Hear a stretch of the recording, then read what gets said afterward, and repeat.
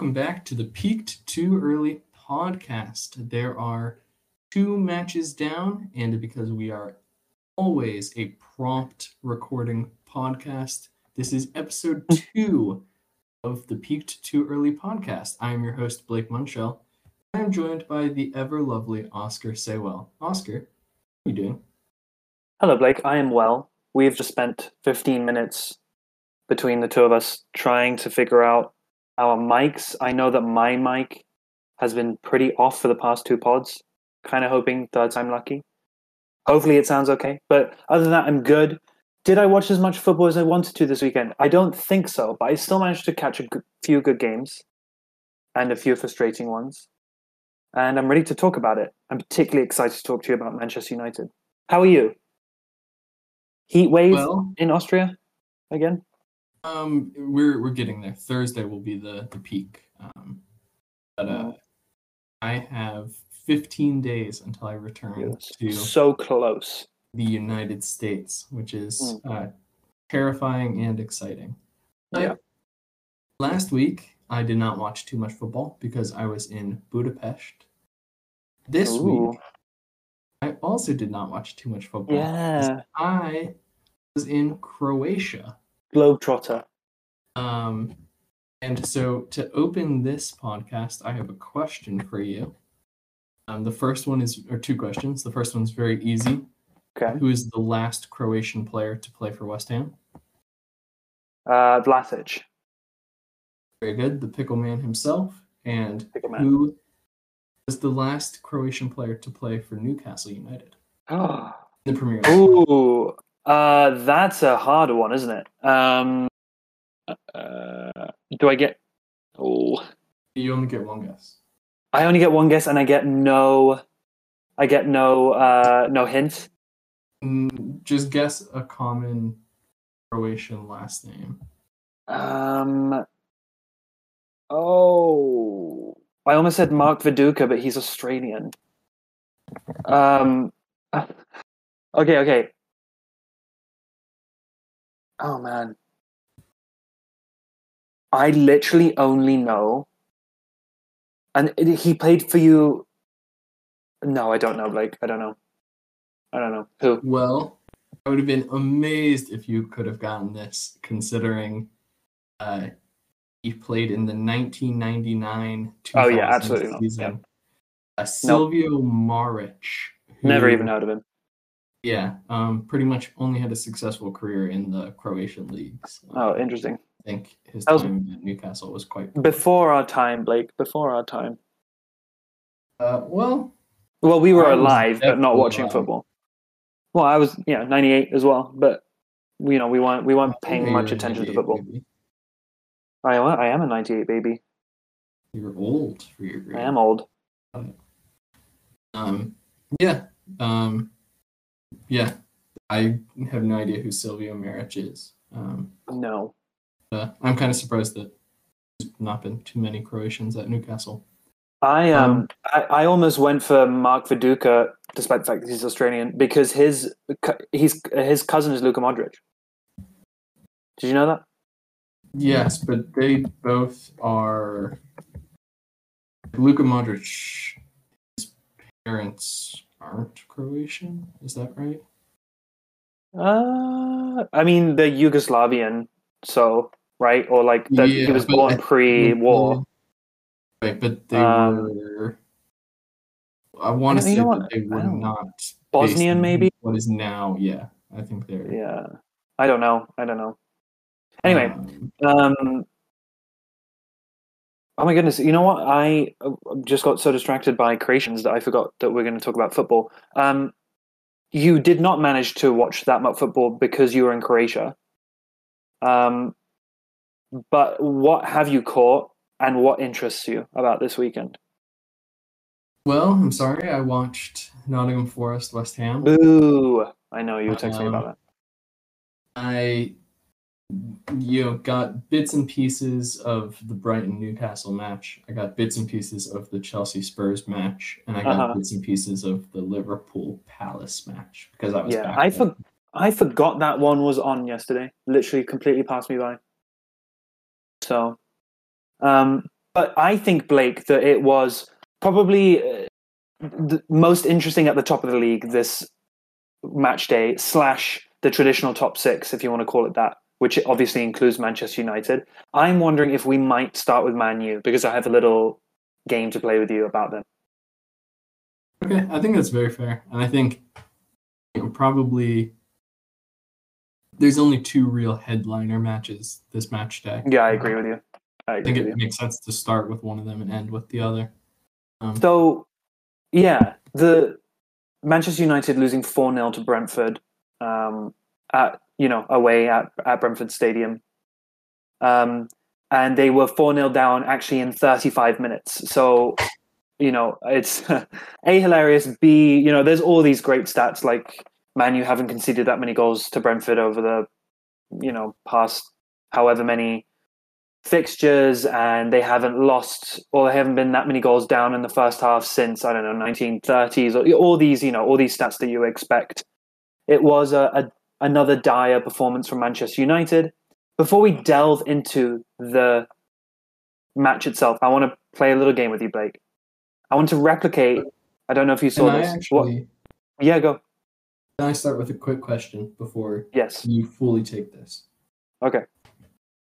Just a general footballing opinion that I'm interested in. Do you think it's worse to be 4-0 down after 35 minutes, or do you think it's worse to be 4-0 down at the 90th minute with all the goals spread out? I will go the latter because I think that, let's just put Manchester United to the side. Any football team can have moments of absolute madness and find themselves 3-4 goals down in like quick succession. Like it happened to Liverpool last season or a couple of seasons ago, right? A couple of seasons ago against Villa. It happens to football clubs. And so, yeah, I think if it's over the 90 minutes, it means that you've just been solidly beaten everywhere for the entire 90. So, yeah. Yes. I could not agree more. The little game I want to play with you, Blake, is I want to replicate what Gary Neville and Carragher did on Sky Sports. I don't know if you saw this, but they essentially put together a list of major signings Manchester United have made since 2013, and they basically rated them green, amber, or red for failure.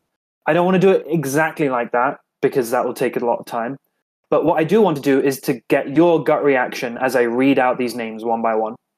I want you to tell me if you think it's a success or a failure, and you can throw in an undecided here and there if you want.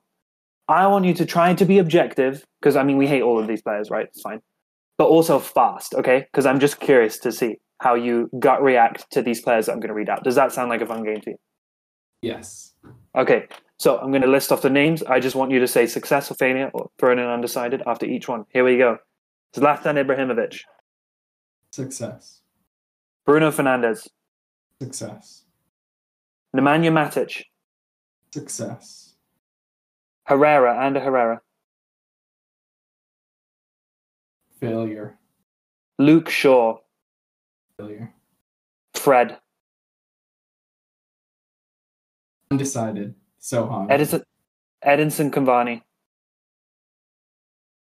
Did they purchase him? Or was he Yes, they did. Agent? It's signings. Never mind purchases. Signings. Oh. I think a success. I don't remember him being very expensive. Harry Maguire. Success. Oh, Cristiano Ronaldo. Sorry. Failure. Oh, okay, failure. Cristiano Ronaldo. Ronaldo. Success on the pitch. Marouane Fellaini. Success. Juan Mata. Failure. Marcus Rojo. Success. Okay, Angel Di Maria. He was formidable. We're going faster now. Wow. We can talk about Angel Di Maria. I want your gut reactions. Di Maria. Oh, failure. Blint. Never a good enough player for Manchester United standards. Memphis Depay. Huge failure. Probably the biggest one. Matteo Darmian. Forgot he even played for them. Morgan Schneiderlin. Huge failure. Anthony Martial. Huge, probably the biggest failure on the list. Eric Bailly. Success. Alexis Sanchez. Failure. Huge failure. Henrik Mkhitaryan. Undecided. Pogba. Leaning success. Paul Pogba, also undecided. Lukaku. Huge failure. Lindelof. Huge failure. Diogo Dalot. Huge failure. James. Massive failure. Wan-Bissaka.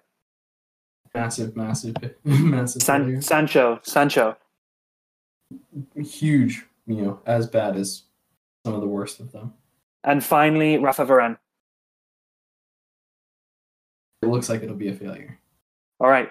So you are actually much kinder than Neville and Carragher. They had, I think, Ibra and Fernandez as outright successes. They threw in Maguire, Ronaldo, Cavani, players like that into like a amber, like kind of a success. Every single other player was an outright failure.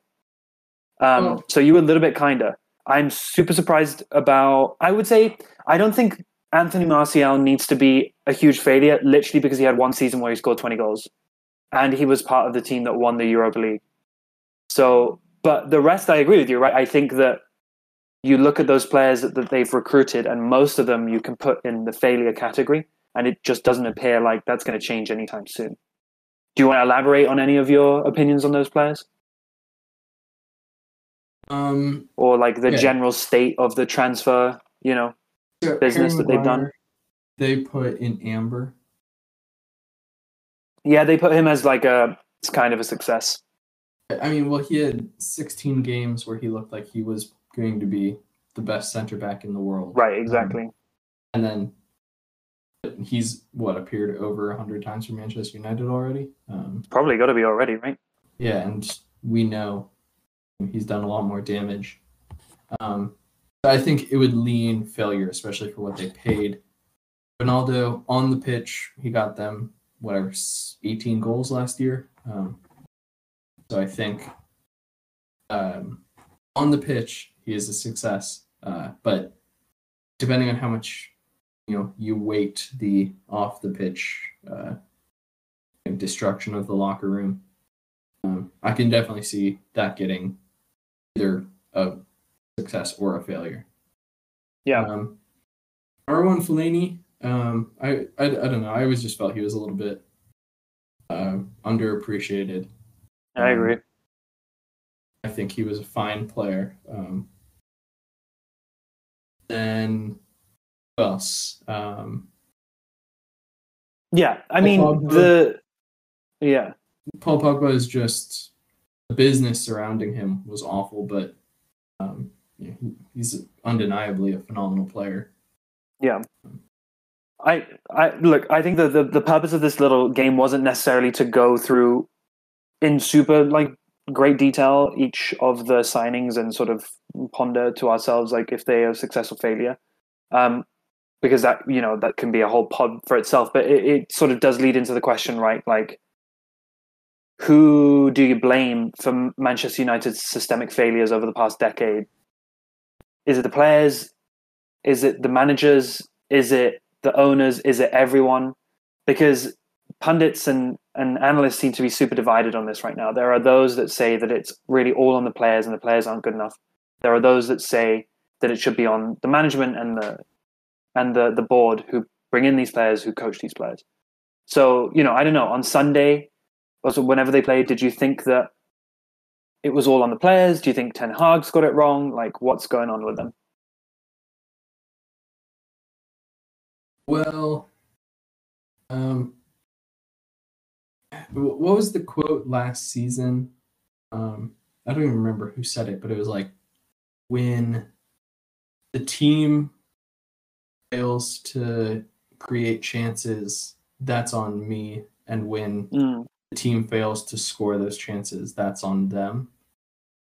Oh, I don't know who. Yeah, I feel Tuchel maybe. I thought it was a Mourinho quote. But in this match, did Manchester United create any real chances? I think they hit the bar and post once, and maybe that was their most clear-cut chance. And then outside of that, if someone other than De Gea is playing in goal, is this a 2-0 Brentford win? Yeah. Because both of the first two goals are just undeniably a gift from De Gea. And then if it's only a 2-0 Brentford win, are we talking about this match as such a great calamity? Going away against any team in the Premier League is a very tough ordeal. And Brentford had some good players, and they have a good system. And I really don't think if this was a 2-0 match, we'd be talking about it the same way. But it wasn't a 2-0 match. And I think, one, we've talked about this before, Manchester United are an incredibly mentally weak squad. They are prone to this. They've lost, I think, 11 of their last 12 away matches in the Premier League, which, it is, any team can win at home, but going away and winning at another team's stadium surrounded by opposing fans takes, quite a lot of mental fortitude. And I think going 4-0 down in the first 35 minutes, is definitely a symptom of a team struggling. And then also the comments post-match by Manchester United players, I don't know if they've been named or not, but it's about how they need help. That's just not a quote professional footballers ever make. Most quotes are, we really believe in ourselves, and if we buy into what the manager is saying, we can do really well this year. So I think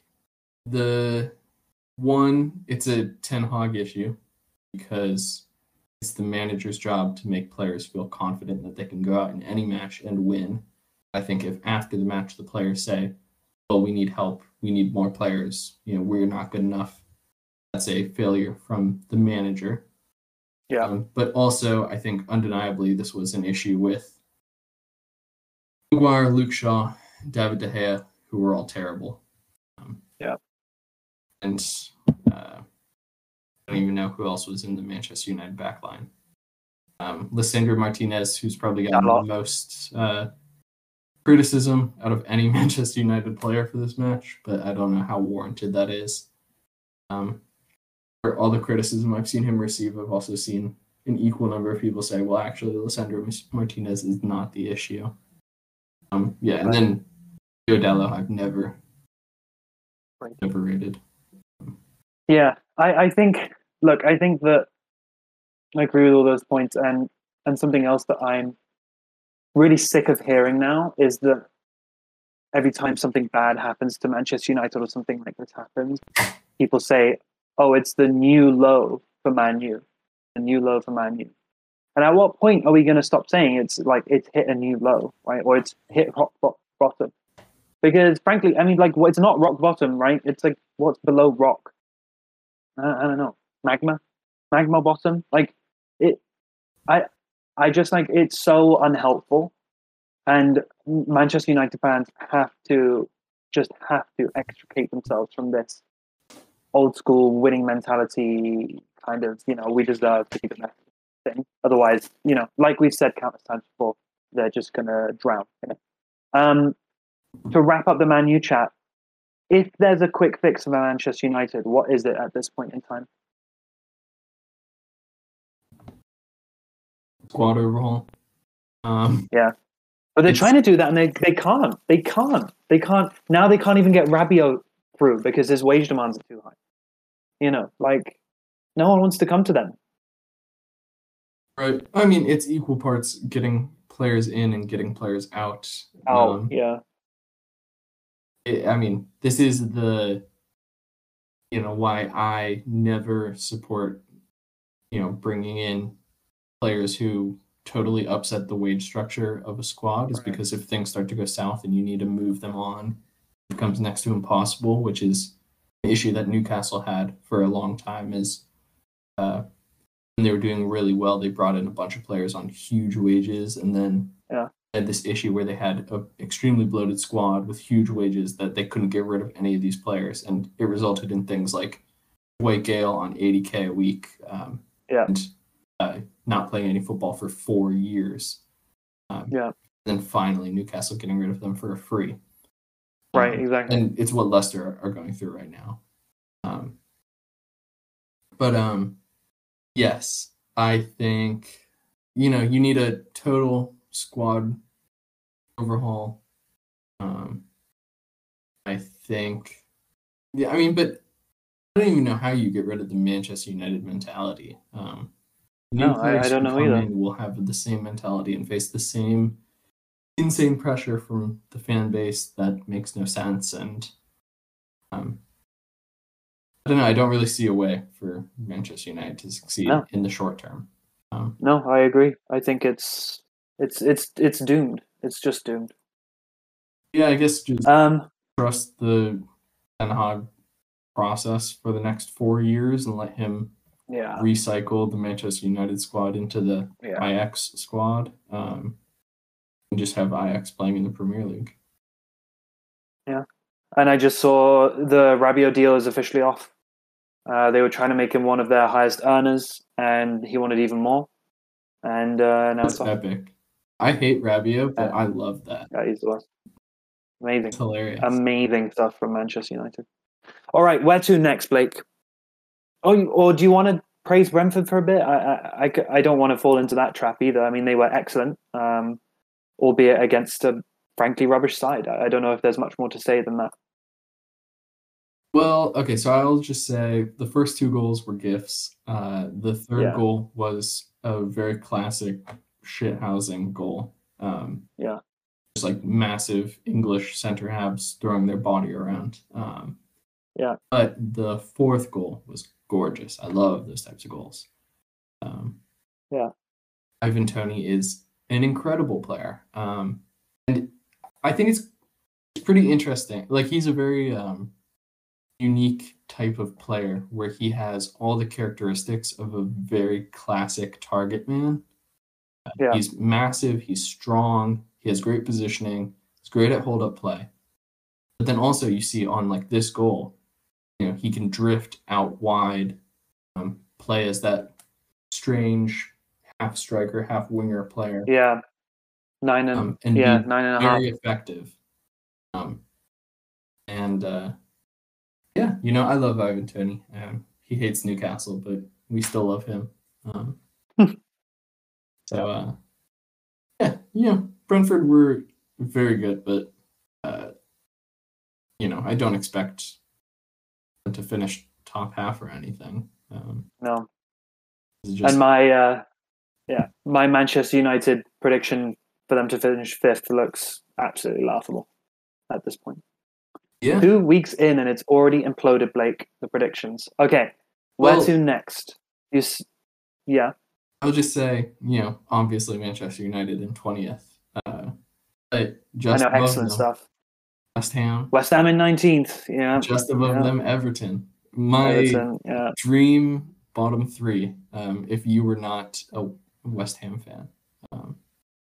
Oh wow, that's harsh. Even if I wasn't a West Ham fan, you wouldn't rather someone else in there. Villa, surely you'd want Villa down there. Yeah. Mate, Leeds. No. You hate Leeds. Yeah. There's just like the weird fake rivalry between West Ham and Newcastle. Yeah, it's true. Although I think it's season on season, I think it's more based on mutual respect to this rivalry. Whereas it used to be born of like hatred because we were relegation favorites, the two of us. But now it's, I know we're in 19th, but fingers crossed. Now it's different. Yes. Yeah, I mean, it's the classic, like, I think the last time West Ham were relegated, they lost against Newcastle to be relegated. Yeah. So, drunk fans take the piss. Yeah, exactly. Okay, let's move on from talking about abject Manchester United. The where to move on. We should not talk about Brighton Newcastle. It was not worth any discussion. We can discuss Aston Villa 2, Everton 1. Oh, yes. Yeah, for sure. Which I don't know how interesting it is to talk about on the pitch. I, of course, did not watch this, but Everton very much got a consolation goal right at the very end. But I think more importantly than this is the off-the-field rumors about Everton, who, despite their extreme lack in attack, it looks like Dele Alli will be leaving on loan to Turkey. Besiktas. I have this in my notes too. Which is interesting. It means up top they have Anthony Gordon, who's a break glass in case of emergency striker, and Salomon Rondon. So yeah, maybe we just see full shithousery Sean Dyche Everton this year. Yeah. And Gordon subject to multiple bids from Chelsea as well. 45 million is the latest. So, do you see the David Squires comic? I did not. Yesterday. Most of it was just about Tuchel and Conte, but there was a nice little paint in there about Anthony Gordon borrowing Lady Diana's haircut. I was like, very clever. That is funny. But yeah, Everton, what are they doing? I have absolutely no clue, as usual. No, you know what? That's unfair. They whatever's going on with Dele Alli is a separate issue. I actually think that he's been fairly useful, and certainly he's been putting a shift in every time I've seen him play for Everton under Lampard. But it seems like yet again he's not fancied by the manager, and that's been four managers now have sort of come in and not really fancied him. So something's just not right there. But we've known that. I would be slightly sad for him to go to Besiktas. Turkish league is a bit of a wilderness, but he could thrive there. I don't know what he wants out of his football career at this point. So, Everton still strongly. I'm sure they'll get Idrissa Gueye back in. Onana, who almost joined West Ham, but obviously joined Everton instead, came on in this match and looked really excellent. I thought just like very powerful, great dribbler, held the ball really well, and was really like eager to attack the box, which is something that Everton midfielders don't do that apart from maybe Tom Davis, and Tom Davis I think probably just lacks the technical skills to do it effectively in the Premier League. Salomon Rondon is old but looked all right. So I agree with you. It could be a bit of a shithouse this season, and that's fine. Eventually Dominic Calvert-Lewin will get back, and fingers crossed, eventually Dominic Calvert-Lewin will get over these injuries. Yeah, and there's been a few other links as well, and so I'm fairly unchanged from last week. I still think that there are worse teams in this league than Everton, especially if they just fire the manager, who we all know that we dislike. But on the flip side of this match, I thought it was a good win for Villa after our criticism of them last week. There was a great goal by Danny Ings. If you get that guy's firing, you're fine. Mings was back in the starting lineup. I thought that would amuse you. I thought he looked quite shaky. Or he had some just bizarre moments, as he usually does. But overall, he was fine. And so, there's positives for Everton. There's green shoots at Everton, as there typically has been during Lampard's tenure. It's just about whether they can sustain that. And as for Gerrard's Villa, it's about building on good passages of play, on good performances, and hoping the points come with that. Gerrard seems pretty calm post-match, so not getting too high and not getting too low, I guess, is his modus operandi right now. Yes, and as much as this was a good win for Aston Villa, they do lose Diego Carlos for the rest of the season. Oh yeah, I've got that one. Yeah, wow. Confirmed. How impactful do you think that is? Well, Do you think that's a I big think deal? Like, we criticized him a lot last week. We didn't think he was very good. So, I just think it's like they invested a lot into him, and then all of a sudden he's injured, which reverts their back line to what it was last season. And so now you think they have to invest probably equally as much as they did into Diego Carlos. right. So I think it's just a massive blow to the composition of the squad, which is already, very precarious with some massive earners mixed in with some, cheap players. So I think it'll be interesting. I predicted they'd finish sixth or whatever, so I guess I should, Back yourself.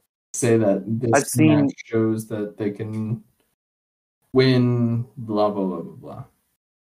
I've seen that they've been linked with Jason Denayer, ex-Man City, ex-Lyon player who's currently a free agent as centre-back cover, although he seems to be attracting a lot of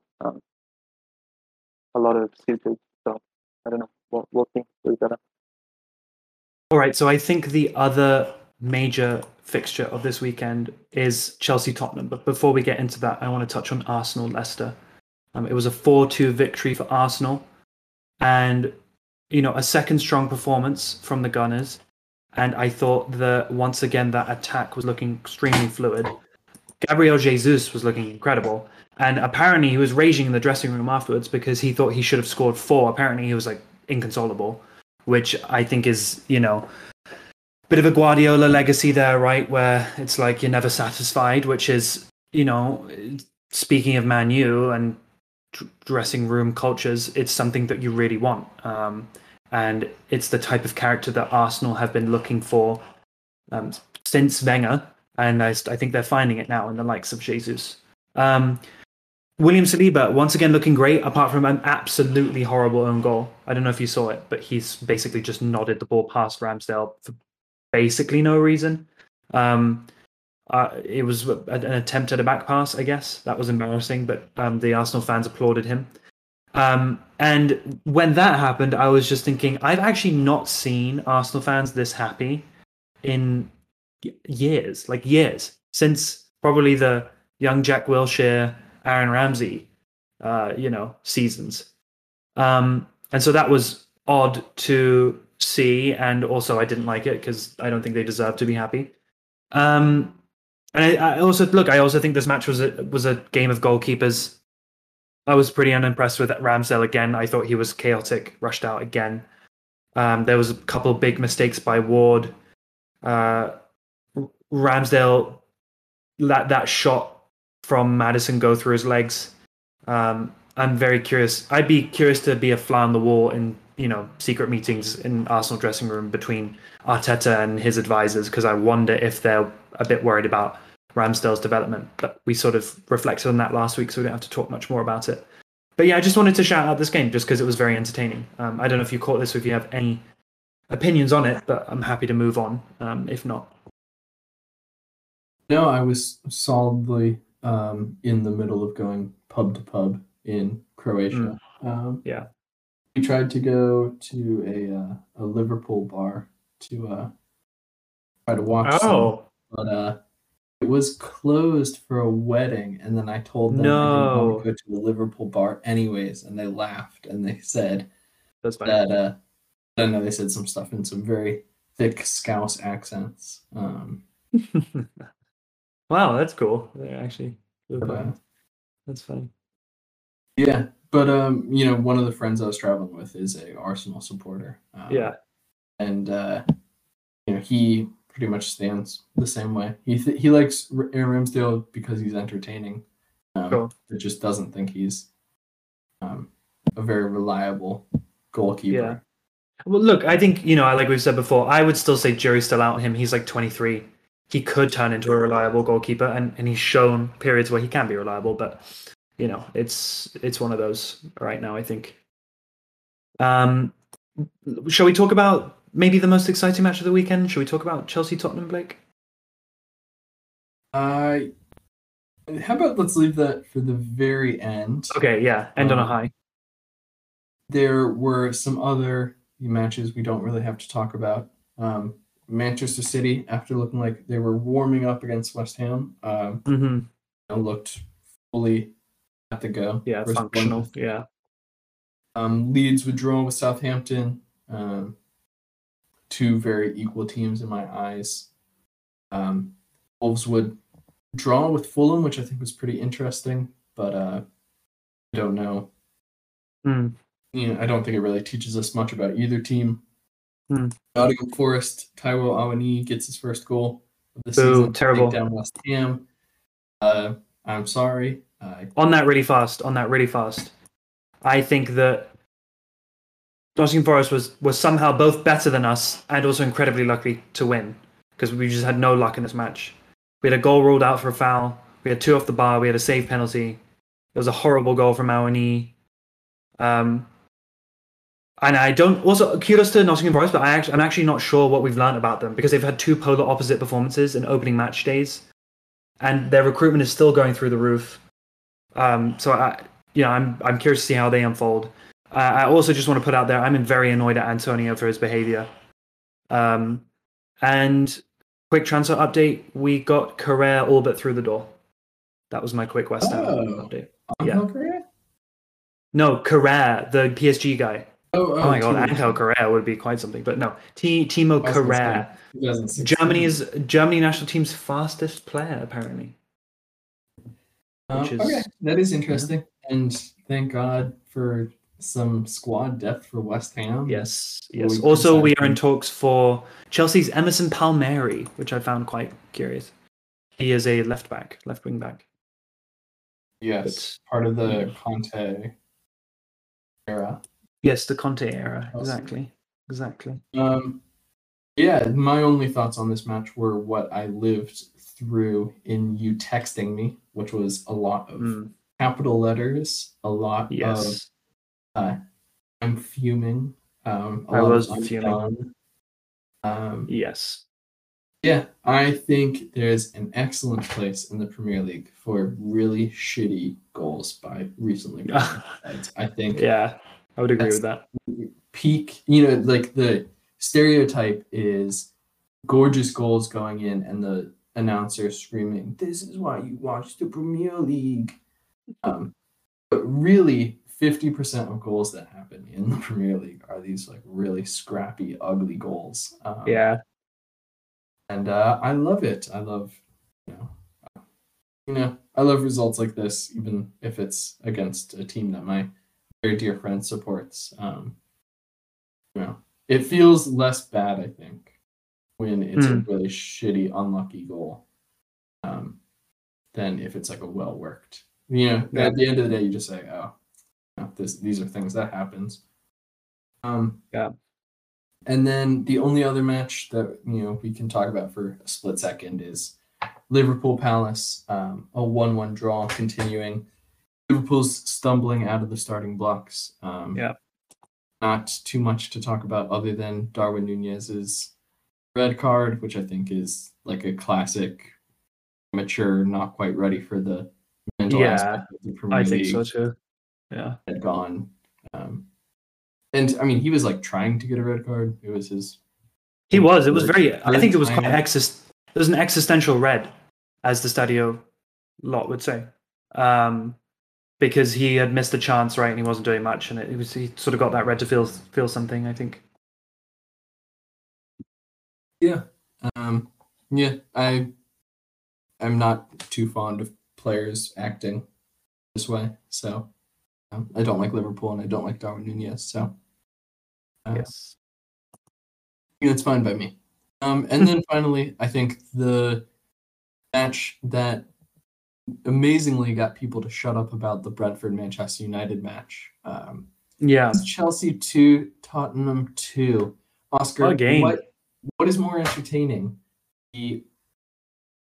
The 0 to 90 minutes or the 90 minutes after? Honestly, I mean, this game was fantastic.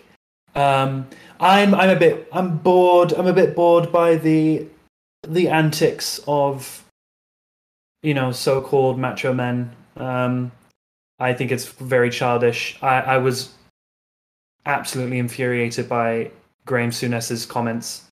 Don't know if you caught those, which has caused a furore, at least in UK media, over the past couple of days. And yeah, I think that I still think this match was just one for the ages. Despite the fact I hate Chelsea, I think it was scandalous that Tottenham got a point out of this. Fouls that were missed, horrible refereeing performances, massively disrupted game.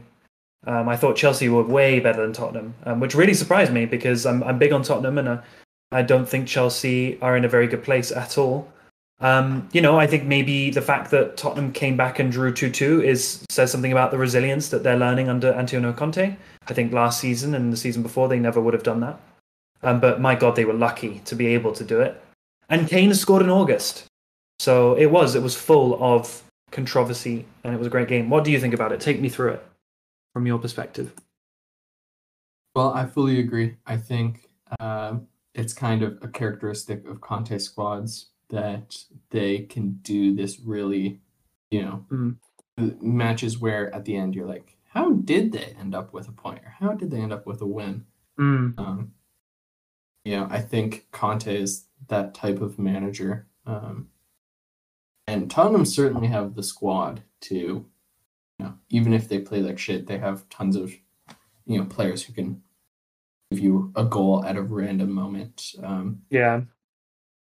The last of which is Harry Kane, who is, the closest thing we'll get to Alan Shearer in my lifetime, but he will not break Alan Shearer's record. Well, Haaland might. Maybe. Yeah, God, I hope not. Yeah. But yes, I think this is a very interesting match, and there's like a ton of different angles that we can talk about this for. Yeah. First, I will say I think Kalidou Koulibaly, to nobody's surprise, will be an absolute menace.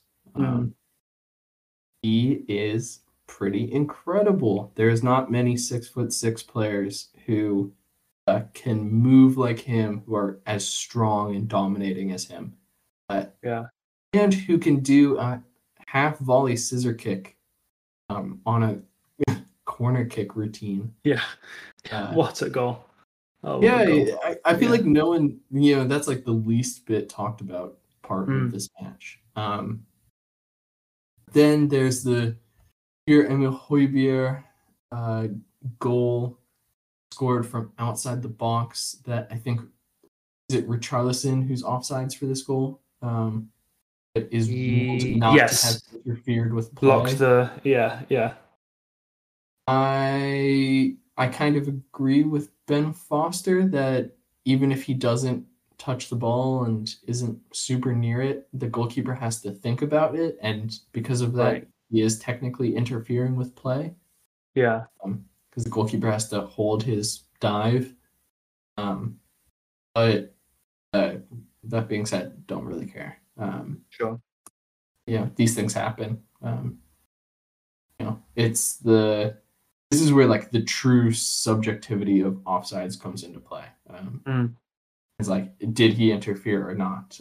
And no, he did not interfere. So I understand why this stood. I don't think this is too bad of a referee's decision. I understand the grief with it, but I think this decision is not the worst of the referee's decisions for this match. Yeah. And there's the Reece James goal. Who had the assist on this? Is this Raheem Sterling? Yeah, it's Sterling. I really thought Raheem Sterling was going to mess that up. He was excellent in this game, I thought. I just thought it was going to be the classic, the square pass is the easy decision, and he would go for goal. Dribbling, to try to take the goal for themselves. Great goal by James, actually, I thought. Really placed that really well. And arrived in the box at the right time, and that's the kind of player that Reece James is. And then, was the Romero tackle on Kai Havertz leading up to the The Højbjerg goal or the Harry Kane goal? The Højbjerg goal, right? Okay. So that's, I think, my first point to discuss with you. Yeah, I think that's awful. You think that's a terrible refereeing decision? I think that is an absolutely awful refereeing decision. Yeah, I really do. I just don't understand. I think he doesn't even get the ball. I don't understand. Like, he goes to ground and only gets man. Like, I don't understand how that's not pulled back. It seems scandalous to me. No. Okay, so hold on. I wish I had it up. Kai Havertz does not go to ground on this, right? No. What, this one? Yeah, I thought, isn't it a slide tackle and he only gets the shins Kai of the Havertz player? doesn't go down. Okay. Right, no, he doesn't. Yeah, I think that might be a large part of the reason why this wasn't called a foul. So, maybe the wrong decision, but sure. Like, I understand why it's called. From the first angle, the angle where you can see you're looking face on for both players, Yeah. it does look like he gets the ball. At first I was like, okay, that's a great tackle. Then, this is a play where, in my opinion, after watching it 2 or 3 times, you see that he didn't get the ball. Okay. But I mean, to me, if you have to look 2 or 3 times before you can say, okay, well, he didn't get the ball. Yeah. And you can't really blame the referee for missing it. But that being said, I have no idea where the referee is in this play. So I don't know what angle he was seeing. I just think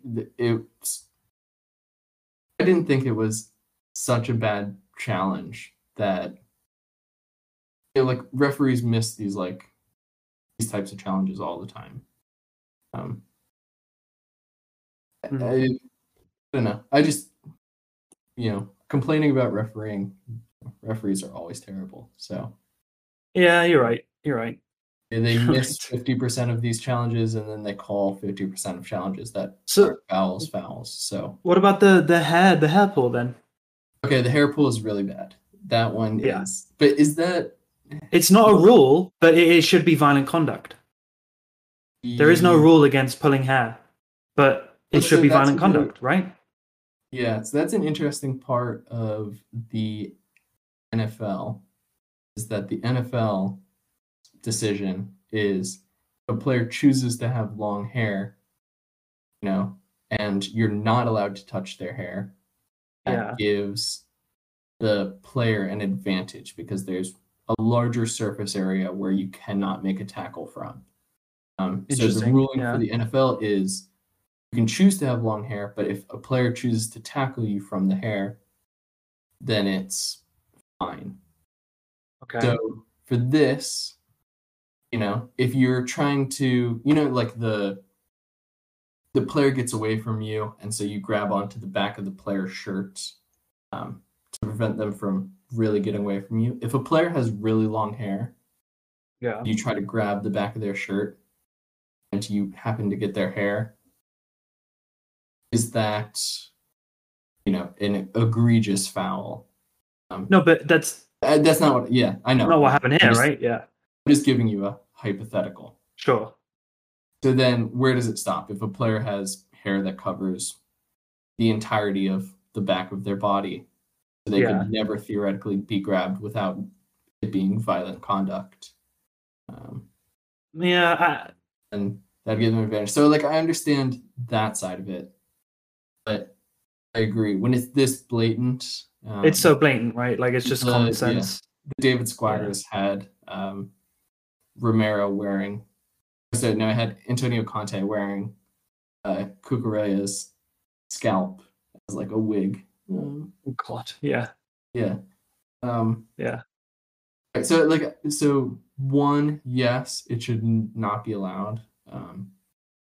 2, I think there's this gray area where it'd be really hard to define a rule that doesn't give an advantage to players who have long hair.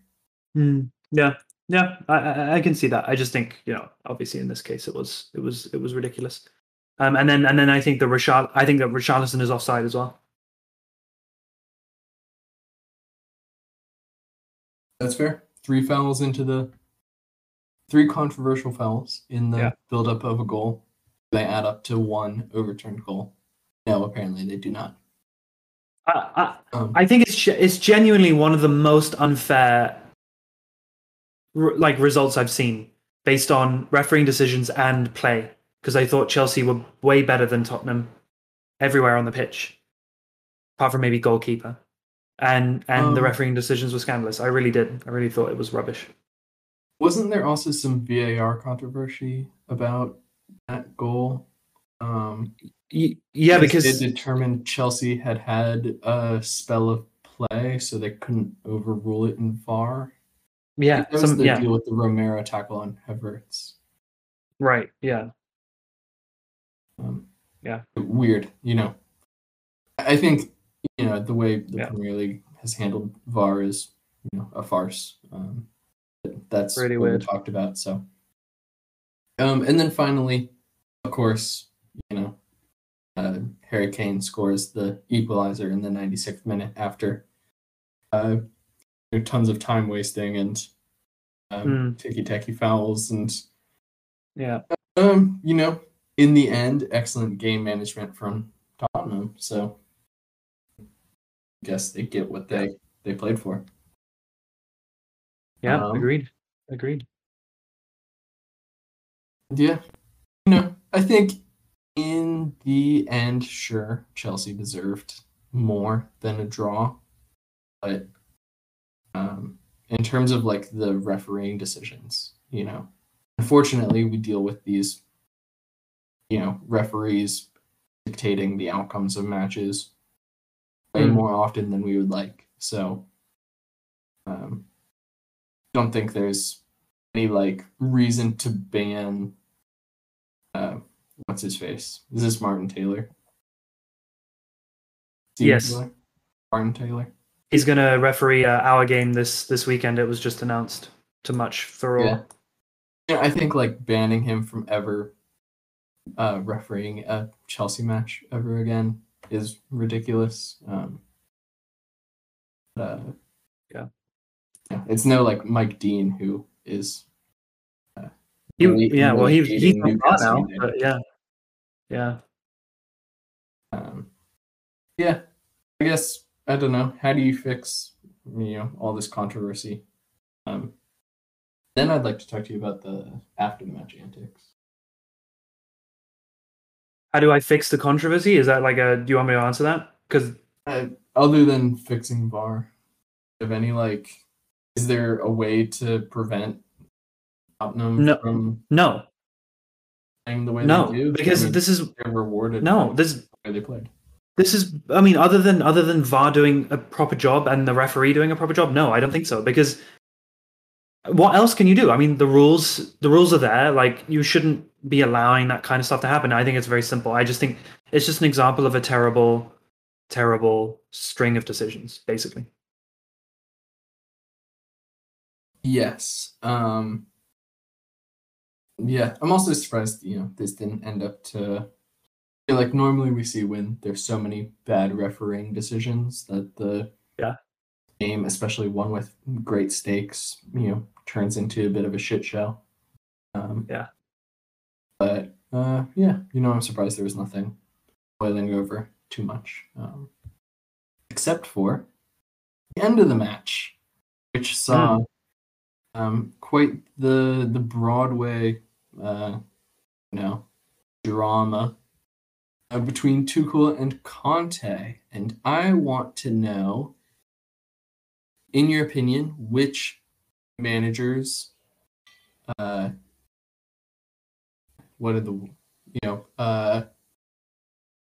appearance took more damage from the kerfuffle at the end of the match? Who came away worse in the eyes of the media? Oh, in the eyes of... That's really hard, because I think Conte came away from it worse because of the tweet or the Instagram thing he did, where he was like, I should have tripped you up, blah, blah, blah. Oh, I didn't even see that. But I think, so I think maybe it was just like an Instagram post where he put a picture of Tuchel running across the touchline and said, good job I didn't see you, otherwise I would have tripped you up. crying face, like laugh crying face emoji. And I've heard people say, "Oh, it was like a joke," but like, it's a malicious joke, right? Like, I don't think that was in a fun spirit. But I do think Tuchel started it. I do think Tuchel was the one that gripped onto Conte's hand. So I think it's just incredibly embarrassing all around. So, that's honestly how I feel. Yes, I agree. I think that it's pretty embarrassing for both of them. I mean, they're both Right. like mid-50s and It's acting that way. That's like ridiculous. It's so embarrassing. It's just the the machismo energy that they think they need to cut off. It's ridiculous. I think for me, I had more of a negative reaction to Tuchel's hand grabbing bit because that was so like such a childish thing, and like the look in the eyes is like so. God, yeah. Fake machismo. No, I agree with that. I agree with that. I do agree with that. And and I agree. Like Tuchel, I guess he knows what he's doing. I suppose so. The whole winding Conte up. I just he knows what he's doing. Who knows? Yeah, they both look like knows, babies. Blake? Yeah, I mean, look, I think that this wasn't the greatest weekend of fixtures apart from, 2 standout games. And so, I think that that's why people have really, really, really latched on to this game in particular, because it was a Cauldron-like atmosphere, and then all this stuff happened afterwards, and then Souness made those comments, and it's all now a huge fallout thing, but we'll all move on in a week kind of thing. But yeah. Yeah, okay, that was going to be my next question for you is, do you think outside of the match at Spurs, the reverse fixture of this, do you think anyone will talk about this for the rest of the season? No. And both managers received red cards, I believe. And they did, they did. Does this mean they're both suspended they should. for 3 matches? Does it work the same way as a player? I don't know if it's 3. I can't remember. Definitely 1. Probably 1. Yes, it's 1 because it's not violent conduct or anything, right? They were just being ridiculous. So it should just be 1. Is a aggressive handshake violent conduct? Is an aggressive handshake? I don't know. I don't know. I don't know. Yeah, I mean, we need to see more like violent conduct from referees, from managers, a la Alan Pardew versus. I know. I just want to see Hull City. David Meyler. Yeah. Oh God. Yeah. That was bad.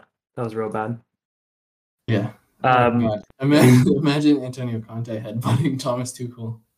That would be terrible.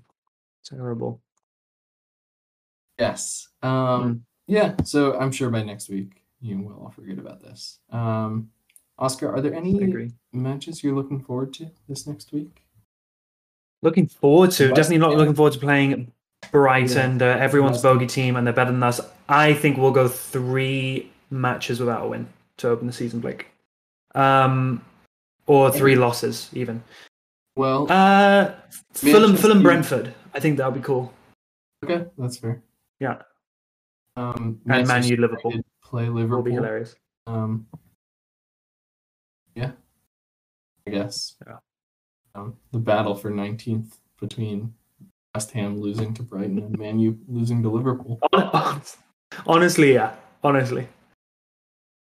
Yeah, I don't know. I feel like this next week is also going to be kind of a quite predictable week. I think I agree. I think if I made my 10 predictions, I think I'd be pretty confident in all of them to come true. A shame I'm not a betting man. Oh well. Okay, Oscar. Anything else to talk about? Yes. Nope. I'm good. That's me wrapped up for another week. It's been a good one. I guess I will leave you with a final question. Are there any Ooh. transfer rumors that you've seen that you think would be an excellent signing for any of these Premier League Oh, squads? excellent signing. So this is a bit niche. Ben Brereton Diaz, subject to a bid from Nice. I like the moves that Nice are making. I think that's kind of cool. I think that I don't know, man. I don't know if I've really got my eye on any rumors right now. I'll tell you one I hate. I don't want Moises Caicedo to go to Man U because he's great. Wesley Fofana to Chelsea. I think that it would be a very good signing for Chelsea. I have to say, I think Wesley Fofana is quite good. But no, you know what? No, I don't think I have anything really that I'm particularly excited about right now. What about you? Well, is the Wesley Fofana? How much is that? It's like 80 million. It's so much money. Do you So really much think money. Wesley Fofana is 80 million? No, he's not worth it. He's not Harry worth it. Maguire. But Chelsea don't care. It's Harry Maguire. Chelsea don't care though. They don't care.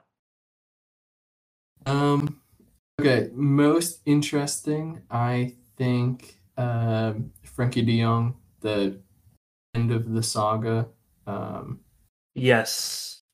It looks like he will not be going to Manchester United, but the question of whether he desperate would not to to go. Chelsea will Desperate. be very interesting.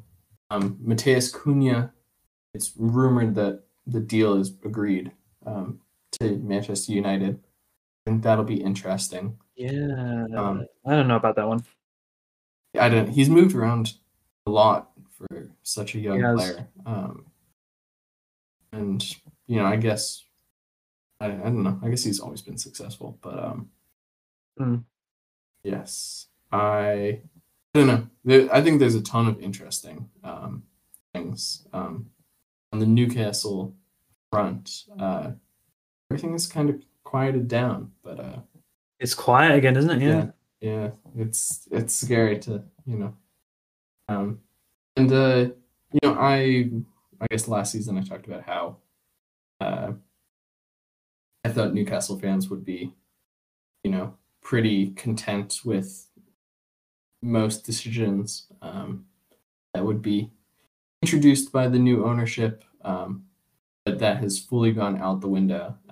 Newcastle United fans are fully deluded, like already, declaring that our director of football should be sacked because we haven't made a signing in a month. Which, I guess it's just those fans had gone away while Newcastle were shit, and so now they're back. And I do not enjoy being associated with those types of fans. Yeah. No, I feel you. And I guess the final thing is it's heavily rumored that the Ronaldo out at Manchester United is already a done deal.